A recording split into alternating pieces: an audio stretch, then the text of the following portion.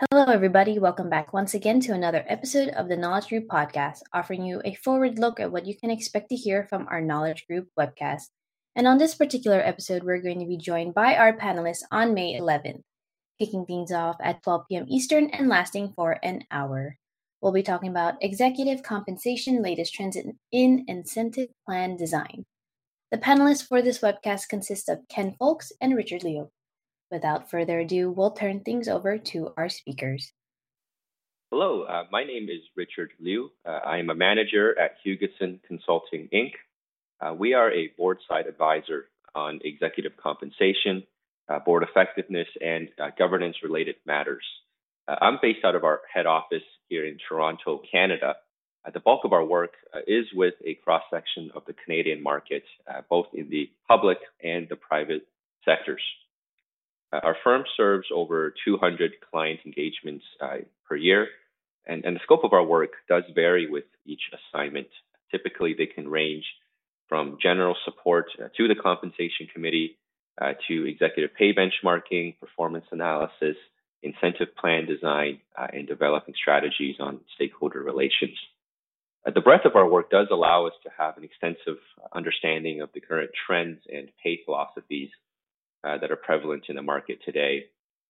In addition, we do offer our clients the perspectives of various segments of the shareholder community through our network of institutional shareholders, proxy advisors, and other influential stakeholders in North America.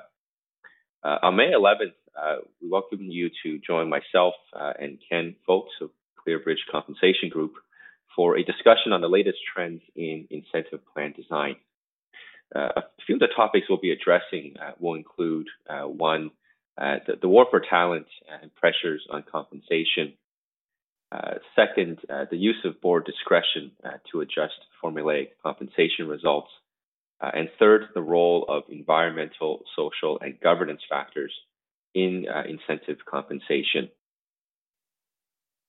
First, the market for talent across many industries has been very competitive in recent history, and what some have called the Great Resignation has seen an unprecedented number of people quitting their jobs and moving to new employers.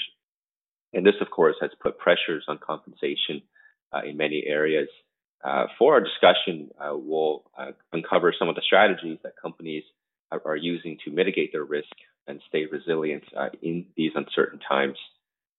The use of board discretion has been on the rise, particularly in the past few years, where in response to the COVID-19 pandemic, there's been many disruptive effects on businesses, their operations, as well as how incentive programs are being scored. Many companies have relied on the use of discretion to adjust what would otherwise be deemed an inappropriate compensation outcome. And in this section, we'll revisit some of the key learnings observed from the use of board discretion and some of the core principles applied by compensation committees. And finally, ESG factors are increasingly recognized as a priority for companies and their various stakeholders. And today, ESG performance and risk is top of the agenda for many investors and boards. And as companies seek to define success for the ESG strategy, many are finding that the integration of ESG goals into the incentive program is a natural next step. And in recent years, the prevalence of ESG metrics in short-term and long-term programs has been on the rise. And our discussion will delve into some of the key trends we're seeing in terms of the types of metrics being incorporated. And as well, we'll highlight some prominent examples in the market, and as well as core principles for how to think about incorporating ESG and into the incentive program at your company.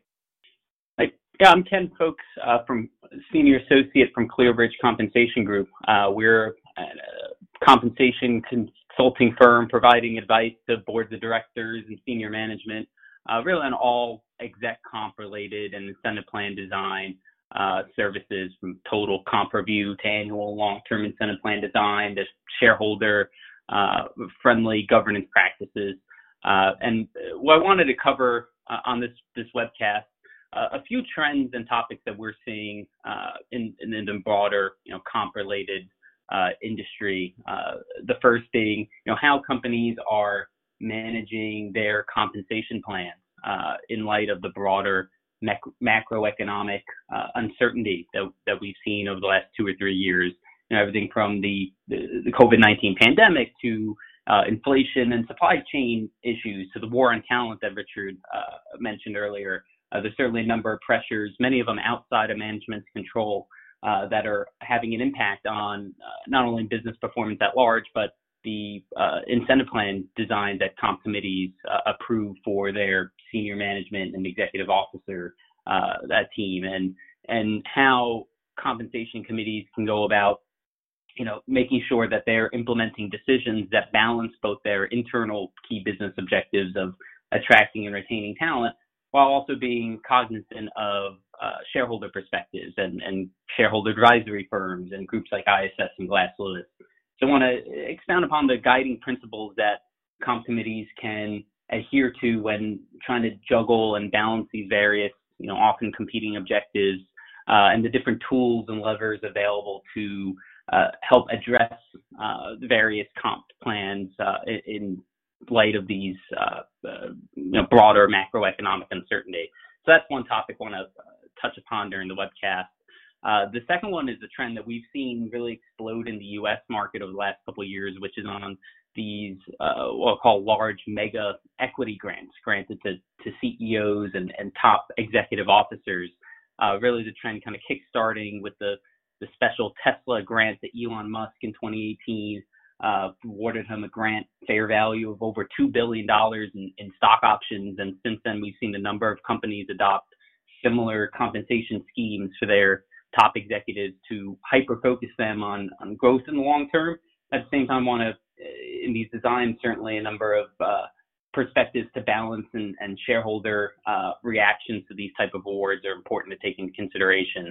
So I want to delve into that a little bit further. And lastly, Richard touched upon ESG and incentive plan designs. It's certainly a trend that we're seeing, and also want to touch upon kind of the shareholder perspectives of how shareholders will view ESG and incentive plans, both from how they evaluate from when they conduct their say on pay evaluation, for example, how they're considering the use of ESG and how those goals are being set and metrics are being selected, but also shareholder proposals that we're seeing increase year over year. In 2021, for example, with a record number of shareholder proposals on ESG-related initiatives, things like gender pay equity studies that shareholders want companies to publish.